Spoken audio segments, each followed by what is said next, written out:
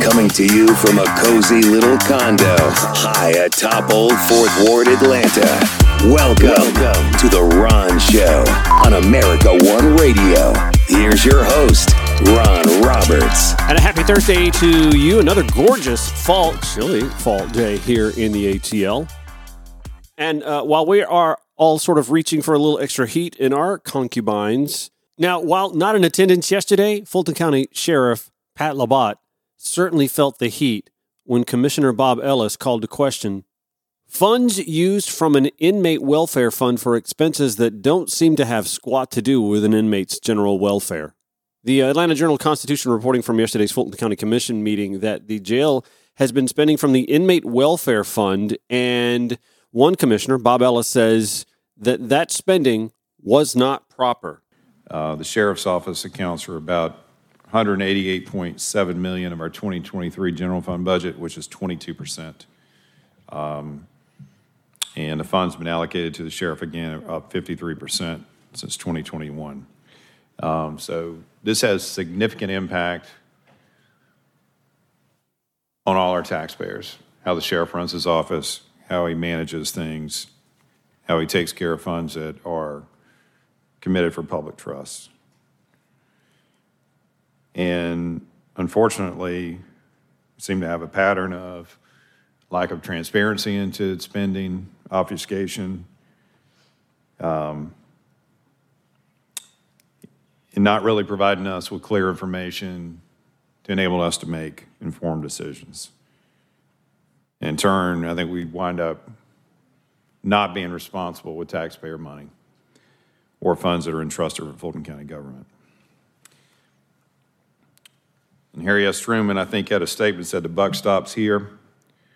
I feel like every time that we raise questions and so forth to the sheriff, it must be something that sits in front of his desk that said, give me time so I can find someone else to put the blame on or pass the responsibility on for my own failures. This particular item, we'd requested this information related to the Inmate Welfare Fund on October 9th. We got it in a paper form late, I want to say, on October 30th, so I doubt most of us saw it until yesterday. Maybe some of us didn't see it because it came into the government office. If you're not down here, you may not have seen it at all. First person that got this information wasn't any of us. I want you to think about that. We've been requesting it since October 9th. The first person that got it wasn't us. It went to a reporter, and he had a staged interview with this reporter. Think about that. Think about that. Here's some backdrop on this particular fund. Year-end 2020, the balance in this fund was $10.36 million. And again, this thing about this fund, it does what it's supposed to do before is for the benefit of inmates. Improve the conditions at the facility, clothing, attire, toiletry items, those related things, okay? That's what it's supposed to be for. Year in 2020, the fund had a balance of $10.36 million. The revenue coming into it, or revenues that come in for this are related to commissary sales and telephone usage for the most part. The expenses at that point in time under the prior sheriff were $1.77 million. Year in 2021, that balance had grown to $12.93 million with the revenues of $6.47 million and expenditures under now sheriff of $3.05 million. We didn't get a year-end 2022 audit annual report, but I do have information I've been able to get from sources other than our sheriff, which appears that a year in 2022, that cash balance is going to dip from 12.93 to 8.92. The revenue is probably somewhere around the same or a little bit less, but the expenditures will have jumped to $9.18 million versus 1.77 in year in 2020. Now, we got this information in a paper form, not an electronic form, not something you could sort, whatever. So I added these up on my own for what we are through 2023 year to date, and it looks like expenditures of $6.1 million. through 2023 year to date. And you look at the detail on these expenditures. I mean, clearly they're not proper, and they're not proper under an inmate welfare fund. They're not proper under any fund. Several of these things: promotional events, the inn at Serenby, professional fees to a law firm, tuition payments, conferences, umbrellas and hats, giveaways, Commerce Club, DJs, the Wild Hog Supper, luncheons, photo booths, jugglers, all kinds of consulting fees to certain named individuals. Who knows what those are for, how long they've been vetted. We have full-time chaplains that are employed, and they're paid through our general fund, but yet there looks like there are chaplains that are paid through this fund, about $8,000 a month, maybe.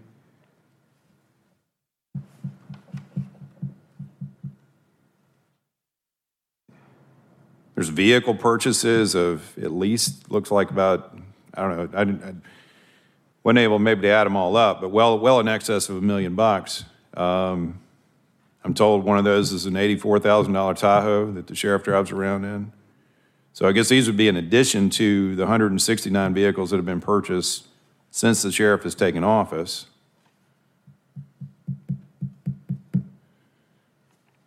So there's no excuse for this. This isn't, oh, somebody made a mistake. As far as I know, the sheriff probably countersigns all these checks. At least that's the way they're supposed to be structured. So you should have knowledge of it.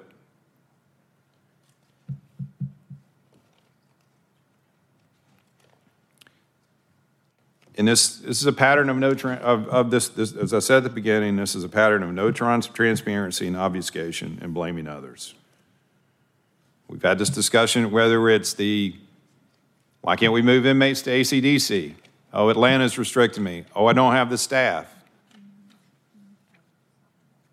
Overtime issue at the jail identified. Oh, let's fire some individuals.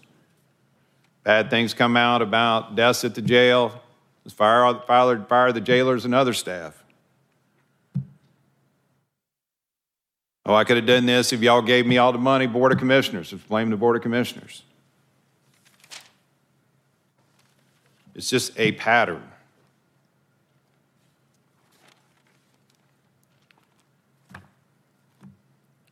But this is pretty blatant, you ask me. I mean, you can call it what you want to. And there are some legitimate purchases, certainly for things that were inmate welfare in here, but there are a lot of expenditures, large expenditures, which I don't think by any means could be justified. There's a notation, the sheriff had sent us, a cover memo on detail saying, oh, they've gone through an audit. Well, let me just say, this is a gap audit. Gap audits don't look at what was expended, go verify each and every expenditure, who made the sign off on it, that sort of thing. Gap audits basically are classification audits. Is the cash there? Is it current assets listed, current liabilities properly classified? Can we verify that there's this amount of cash? That sort of stuff. It's a very limited look. We've done no audit in terms of, are these expenditures legit? Were the actual services that were actually paid for actually provided? So I am going to ask for and call for a full audit by our internal audit staff of this fund, of all the expenditures in this fund, and that he engage a forensic auditor if he needs to do it.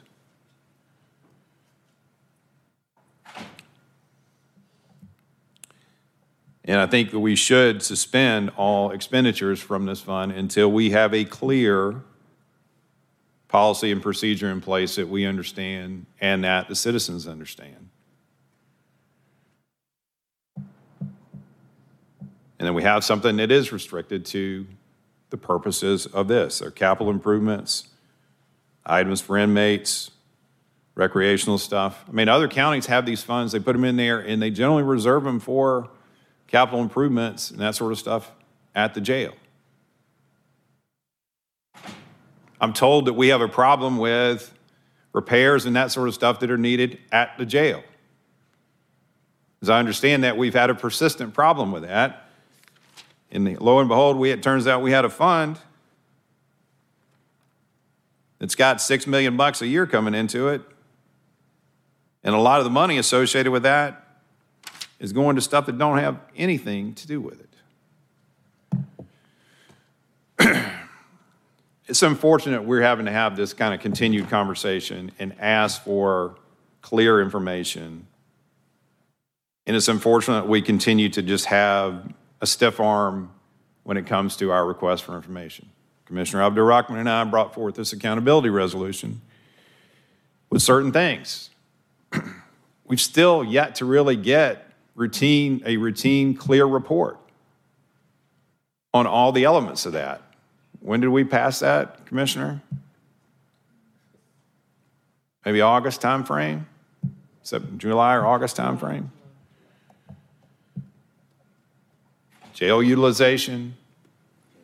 We've committed significant funding around. I said, you can go find me on record. I said our number one priority, going back to prioritization and budgeting, was to retain, hire detention officers.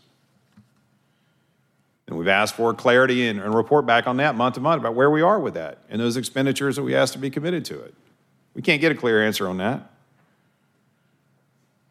We have a discussion around any of that rather than, rather than take ownership of it, and why it is we can't pay enough, or they blame HR for moving too slow. Always somebody else. This isn't somebody else. Sheriff needs to take ownership and accountability for this. This was a fund that he's had sole responsibility for monitoring and making disbursements out of. And we need to get to the bottom of what we're seeing right here and why it looks like this. And it needs to start, I believe, with a deep dive by our internal auditors and then setting forth clear policies and procedures around any future expenditures of this fund. Rather damning accusations, right? Well, nobody from the Sheriff's Department, including Sheriff Labat, were there. However, Commissioner Marvin Arrington did push back. We'll give you his response when we return on The Ron Show. The America One Radio app, AmericaOneRadio.com, or wherever you podcast. Sparks flying at a recent Fulton County Commission meeting, in fact, yesterday. Welcome back to The Ron Show for Thursday. We are covering the back and forth here.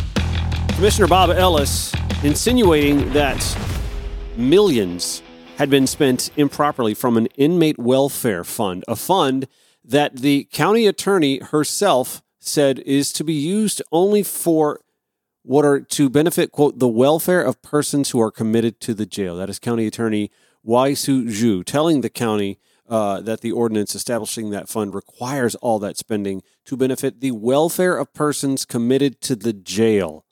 Bob Ellis went through a laundry list of items that were spent from that fund, including $1 million for vehicles. Inmates can't use vehicles. But by the way, which included a Chevy Tahoe driven by Sheriff Pat Labat, which Ellis said cost $84,000. He also pointed out $8,000 a month to chaplains, though the jail's official chaplains are paid from the general fund as well. He read off a laundry list of DJs and events held at Serenbe and this, that, and the other that do nothing to benefit the welfare of the inmates. And so he called Sheriff Labat to task for that, wanting an audit. Commissioner Marvin Arrington rebuffed and stood up in some respects for the sheriff. Take a listen to this response. I think there's no question that some of these expenditures should not have been approved or should not have been made. I think our sheriff even admits that and has terminated or said that he's terminated 2 people as a result of these expenditures. I think we need to be careful as we talk about other elected officials and how they perform their job and their duties.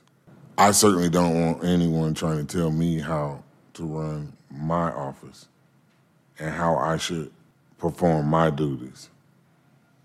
Certainly, I think we do have to be financial stewards, good financial stewards, and we need to make sure that money is being spent appropriately.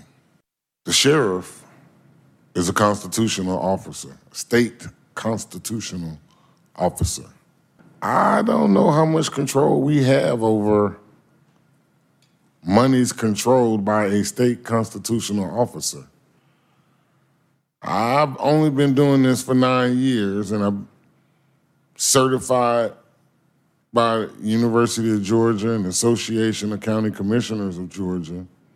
Everything I've been taught over the last 9 years is that once we give money to a constitutional officer, we have no more control over that money. Wow. And that the only time we can control money is come budget time. In this case, we're talking about a fund that is managed by the sheriff, and my understanding, Commissioner Ellis, Vice Chair Ellis, is that there is, in fact, a policy regarding this money, and that there is supposed to be a committee comprised of the sheriff, the chief jailer, and the chair of the commission. Apparently, neither the sheriff nor the chair knew that they should have been on this commission and should have been approving these expenditures. So whose fault is that? Is that the sheriff's fault? Is that the chair's fault? I mean, the chair is supposed to be on the committee. Why doesn't he know he's supposed to be on the committee? Why doesn't he know he's supposed to be reviewing this? Is that the county attorney's fault? Is it the county manager's fault? Is it my fault? Should I have known? Should I have told the sheriff and the chair that they should have had this committee? Whose fault is it? I mean, while that's a valid question, you still have to look at the expenditures and say, at the end of the day, the department head, who in this case would be Sheriff Pat Labat, has ultimate responsibility on expenditures. And if he is seeing these expenses being used by pulling money from a fund not meant for those expenses, ultimately, he's the one that has to answer to that, though, right? Commissioner Arrington continues, though. Let me ask a more relevant question. Who cares whose fault it is? How do we move forward? I don't give a shit whose fault it is. How do we go forward from here? What does the rules say? There's a committee. We'll have plenty of time to point fingers and assess blame later. But how do we move forward right now? See, my job as a commissioner is not to talk about someone else and how they conduct their job, particularly not another elected official, particularly not a state constitutional officer. My job is to figure how do we go forward? How do we limit our liability from here? I have time, we'll have plenty of time to point fingers. Guess what? It's an election in May. There is an election in May. We don't have to point any fingers at anybody. The voters gonna decide what's gonna happen. What we need to do is to look at how we move forward.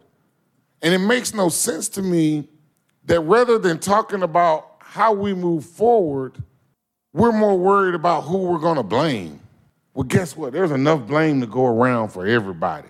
District 2, Commissioner Ellis did respond. Commissioner Aaron, I appreciate your apology for the sheriff.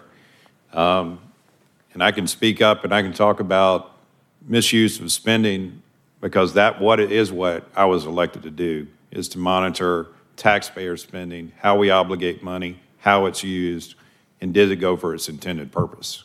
And I will do that every day of the week because my constituents, my voters that elected me, are asking me those questions. And I'll continue to ask those questions. One of the oaths I took when I went into office too, I've gone to classes, I've attended sessions, is when there are misuse of funds, potential misuse of funds, questions need to be asked. Transparency needs to be provided. I don't care if you're a constitutional officer, the president, the pope, or whoever you are. So those questions are going to continue to be asked, and answers should be given. And when we have someone, whether they're a constitutional officer or other elected official, and that the way or that they are using the funds in which we obligated to them, and they create potential more liabilities for us because things haven't played out like we intentionally funded for, i.e., more detention officers, getting beds at ACDC and our other facilities filled, and decreasing utilization of the main jail. When we don't get answers to that, we don't get action on that, we're obligated to do it. Count this among one of those few times where I'm listening to a Republican, Bob Ellis, and going, yeah, no, he's right. No, okay. Ooh, that sounded funny. It felt funny. But he's right. You've got a fund meant for the welfare of inmates. And if the money's being misappropriated, we need to find out who is responsible for that misappropriation. Now, to his defense, Commissioner Natalie Hall did say that Paul Labat contacted county finance officials and asked for an audit himself. PJC Group is already performing an annual general audit of the sheriff's office, and an internal review is happening too, she said. I'm reading directly from the Atlanta Journal-Constitution, Jim Gaines' article on that. We'll have that in today's show notes at ronshowatl.com. Broadcasting 5 days a week to make common sense common again. This is The Ron Show on America One Radio. All right, so you just heard me for 2 segments basically cheering on a Republican.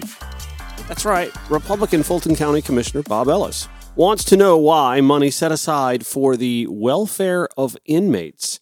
And listen, we're not talking about ice cream socials and inflatable parties or anything like that. We're just talking about needed upgrades to a jail that everyone seems to agree Fulton County needs a new version of.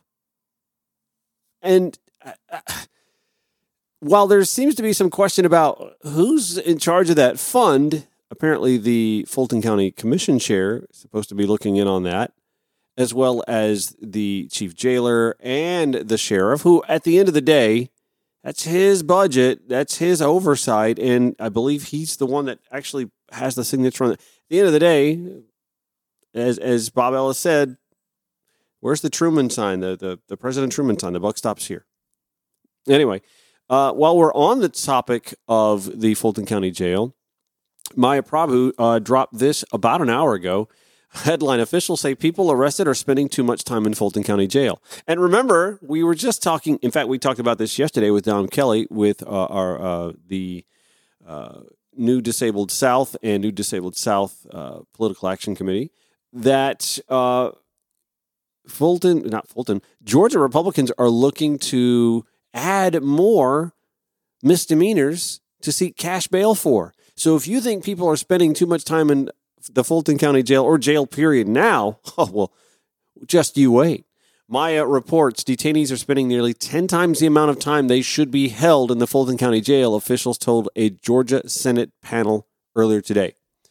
People who have been arrested are spending an average of 295 days in jail. Amelia Joyner, general counsel for the Fulton County Jail, told a Senate committee tasked with investigating issues at the facility. The average number of days experts say a detainee should be kept in jail is about 30. Let me let you hear that again.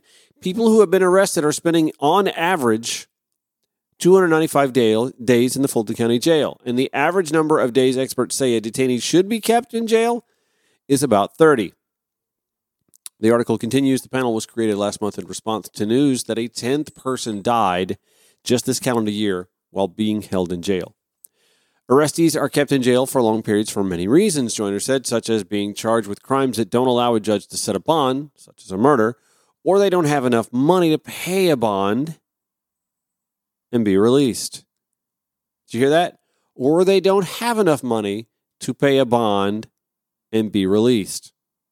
Back to the article, Joyner said the jail houses inmates from all of the county's municipalities, the Georgia State Patrol, MARTA Police, and sometimes Grady Memorial Hospital.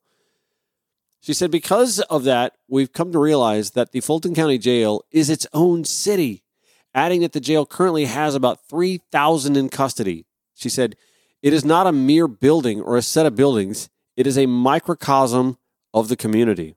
Well, that's sobering. Back to the article, Senate Public Safety Chairman John Albers of Roswell said it was important to remember that many people, by the way, John Albers of Roswell, his Fulton County Commission vote, or Fulton County Commissioner, Bob Ellis. Senate Public Safety Chairman John Albers said it was important to remember that many people being held in jails have not been found guilty. What is going on in the world where I'm sitting here going, all right, when 2 Republicans from North Fulton County be spitting? I mean, they're talking some talk, y'all. Here's what he said. A lot of people have lost their lives, and we can't ever have that happen. We will make sure that process of criminal justice from beginning to end is working properly. This is 2 Republicans that I'm kind of like nodding along with. What is going on? Are we in the upside down? Back to the article. When Albers asked what the jail would need to alleviate its problems, Joyner said it could use a new building, more staff, and more funding. Well, the more staff and more funding could somewhat be contributed to with that inmate welfare fund that's being rated for an $84,000 Chevy Tahoe, and the DJ and the parties at Serenby and other hobnobbing events that for some reason that fund is being rated for, right? Correlation, causation. Back to the article, Joyner said the jail could be a dangerous place. Yeah, 10 deaths this year, right? Of the 10 deaths, she said 2 were homicides. 4 were due to natural causes. 3 were caused by overdoses, and 1 more death is thought to be caused by an overdose. So of the 10, 6 preventable. Of the inmates in the jail as of Thursday, Joyner said there were 435 people who'd been charged with murder and 1,016 charged with aggravated assault. She said 114 have been charged with misdemeanor offenses. Misdemeanor offenses, y'all. They're in jail with murderers and aggravated assaulters. 114 misdemeanor offenses. Now, getting those folks out of the Fulton County Jail doesn't alleviate overcrowding immediately. It doesn't. It's a drop in the bucket, really. You got 3,000 in a place that I think is supposed to comfortably hold 1,000, 1,200, maybe. Anyway, Joyner says, while this all seems insurmountable, our team continues efforts, and we recognize that we did not cause our population, and we can't fix the systemic problems with the criminal justice system. Hear, hear, man. We work on these to decrease the population and to provide as safe as possible conditions for the detainees within our care, in our custody.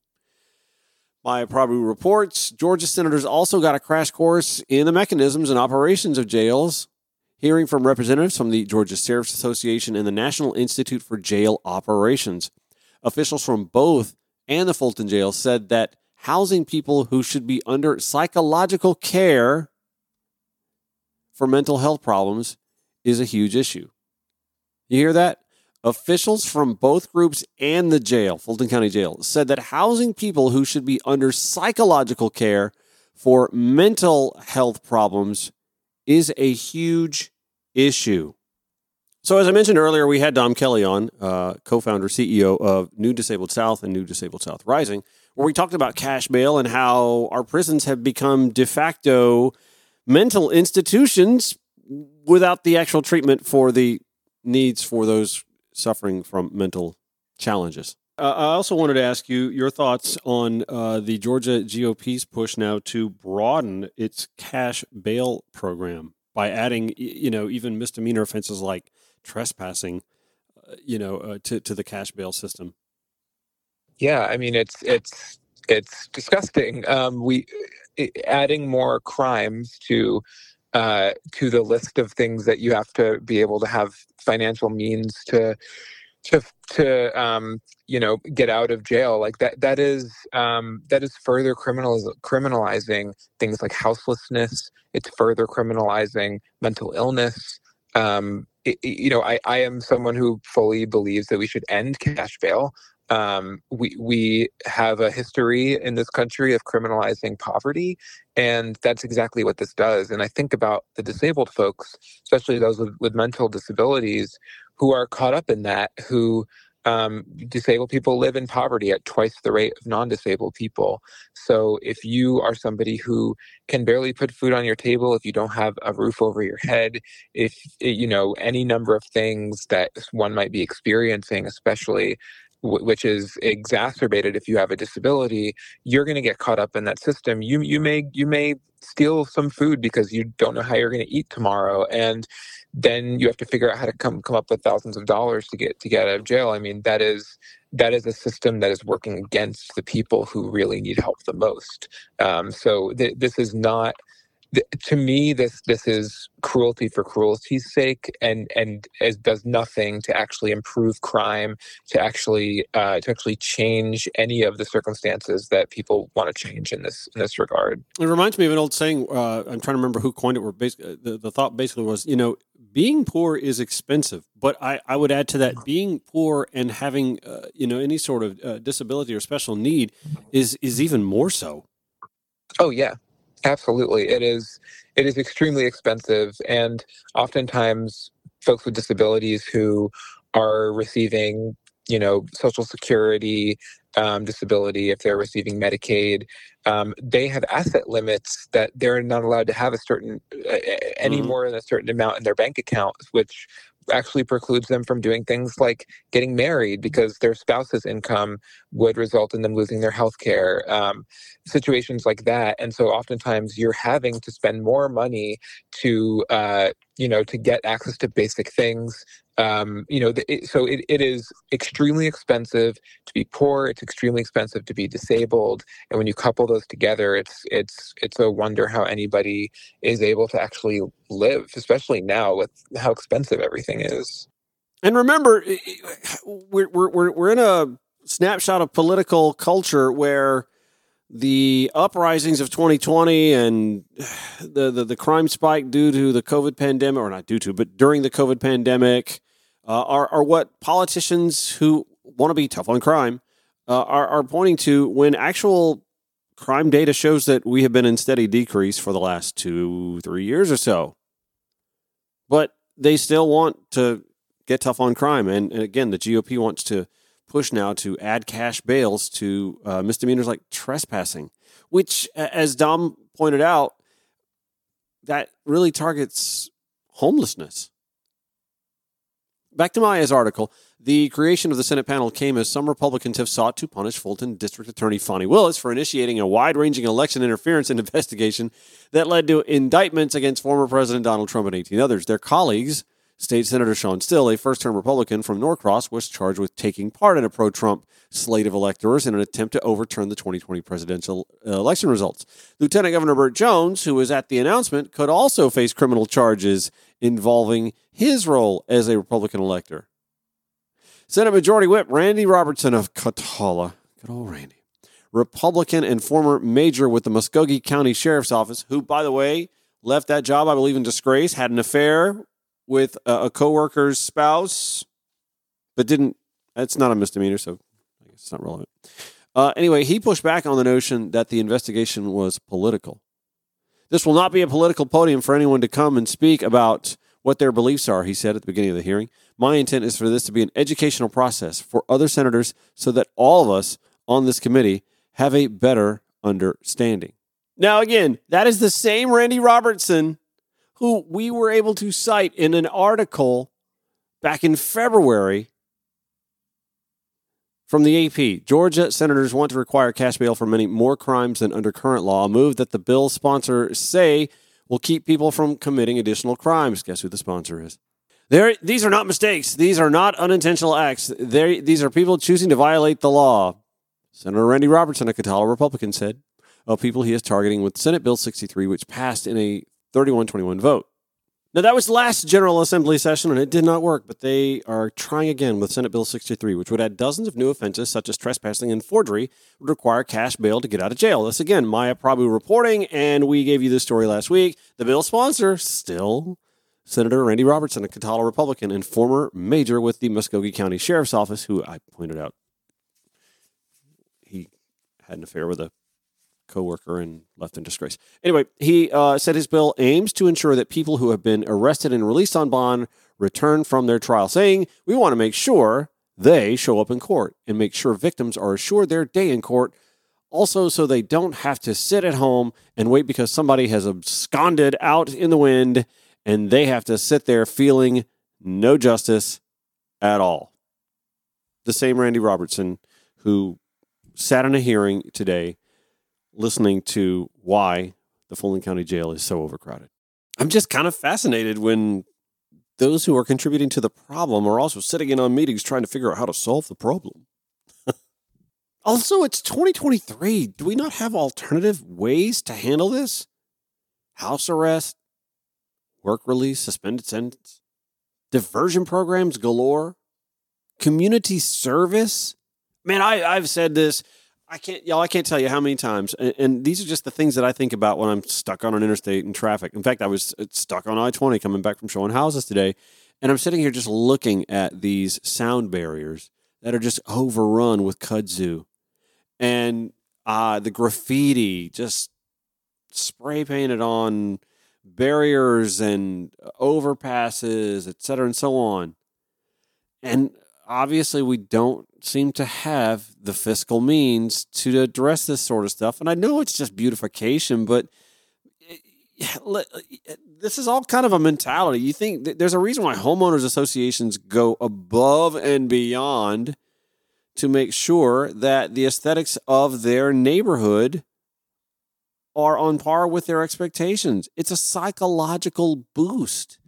It makes you feel like you lived in a cared for community. It makes you feel better about your surroundings, and it actually boosts potential development around you. Businesses want to set up shop in areas that aren't rife with graffiti and kudzu.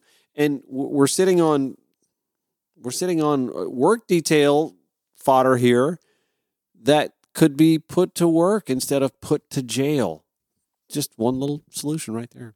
All right, when we come back, Six Flags merging with another amusement park company, and I'm already hearing some words about cost savings that makes me fear that the experience is going to pay the price. When the Ron Show returns here on the America One Radio app, AmericaOneRadio.com, or wherever you podcast. Welcome back to the Ron Show, final segment for Thursday. Hey, I thought I'd share this story. I don't know, just maybe a little bit of an itch on my part here from the Associated Press. Michelle Chapman reporting that Cedar Fair and Six Flags are going to merge to create a powerhouse, amusement park powerhouse in North America. They're going to create this expansive company with operations spread across 17 states, 3 countries, and of course we have a Six Flags location here in Atlanta, which has, had attendance issues. And as I think we as a society start to get a little bit more interested in getting a better experience out of our getaways, whether it be families that come here to Atlanta to spend a weekend to take in a Braves game, go to Six Flags, maybe check out Stone Mountain Park. It's a nice little array of stuff to do. We did that when I was a kid all the time. We'd come here for the weekend, Stone Mountain Park, maybe taking a Braves game, or taking a Braves game, go to Six Flags the other day, or same day even. I don't think my parents had that in them. But this combined company with more than $3.5 billion will boast 27 amusement parks, 15 water parks, and 9 resort properties in the U.S. Remember now, we have the water park as well. By the way, that is U.S., Canada, and Mexico, the 3 countries. It'll also have entertainment partnerships and a portfolio of intellectual property, including Looney Tunes, DC Comics. We've gotten more than enough superhero movies of the last decade, right? And the Peanuts. I think the Peanuts are kind of an untapped resource. Amusement parks have seen an uptick in revenue, according to the article, but have struggled to raise attendance since the pandemic, even as other entertainment sectors have bounced back. A tie-up between 2 huge players is expected to at least lower costs. We'll see. Cedar Fair reported an attendance of 12.4 million guests in its third quarter, 1% increase from the year before. Six Flags announced a 16% rise in its third quarter attendance, which totaled 9.3 million guests. But amusement parks, including Six Flags, have struggled to get people through the gates, according to James Hardiman at City Investment Research. He says, whereas the theme park industry as a whole has been under significant pressure since the start of the pandemic, Six Flags has created additional pressure of its own with a volatile new attendance and pricing strategy that has struggled to take root, alienating its core customers and leading to dramatic drops in visitation along the way. The article continues, Six Flags and Cedar Fair, which have little geographical overlap, anticipate $120 million in cost savings within 2 years of closing the deal. Six Flags and Cedar Fair have talked about potential deals before, with Six Flags previously making an offer for Cedar Fair in 2019, but it was turned down. SeaWorld approached Cedar Fair with a bid last year, but that proposal was also rejected. Under the agreement announced earlier today, Cedar Fair unit holders will receive 1 share of common stock, blah, blah, okay, I don't care about that. Our merger with Six Flags will bring together 2 of North America's iconic amusement park companies to establish a highly diversified footprint and a more robust operating model to enhance park offerings and performance. That from Cedar Fair CEO Richard Zimmerman. Very much a prepared statement. What'll be interesting to see, it honestly, listen, I'm a little bit of a theme park junkie, just a little bit. I have to remind you, I lived in Myrtle Beach, South Carolina for about 11 years, and it was early on when I moved there that there was a theme park being built. Hard Rock theme park. This sounded like an amazing concept, right? And Myrtle Beach already with its 14 to 16 million annual visitors every year, you would think this is like shooting fish in a barrel. It's just easy. It's a slam dunk. Nope. First of all, the park was built a bit small, not just footprint-wise, but ride-wise. And their response was, well, it's a theme park, not a ride park. Okay.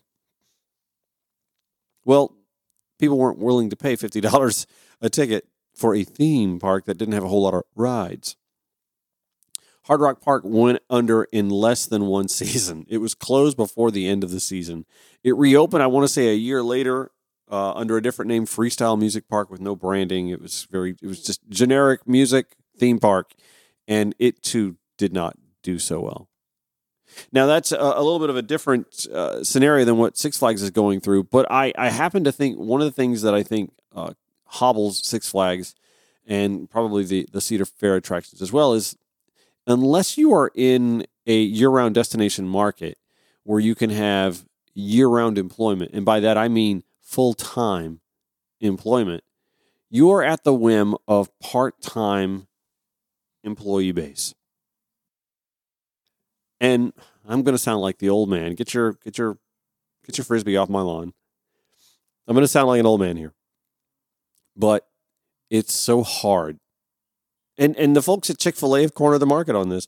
It is so hard to hire good, young employees who are engaging and totally bought in on the theme of the theme park. It's really hard. You've got to pay them well. You just do. And I know we want to talk about, $7.25 an hour for what these kids. Yeah, but the problem is if you don't reward kids, you don't reward young people, college students, high school students, with a summer job that not only makes it fun to be at, but also worth their while. I'm rubbing my fingers together, making the money sign. Make it worth their while. You're going to get what you pay for. So I'm reading that Cedar Fair and Six Flags and their merger are going to do all this cost savings, and I'm already immediately concerned about what the product's going to be like. And the product isn't just the ride, and it's not just the attractions and the shows and the animatronics. The attraction also includes the employees who greet you with smiles and are totally bought in on whatever the theme, the area of the park that they're in. They're totally bought in. I hope Cedar Fair and Six Flags, whatever they're going to call this new mongoloid business, this new corporation, I hope they're bought in. But I hope they get buy-in from the young employees that they're going to be packing their theme parks with.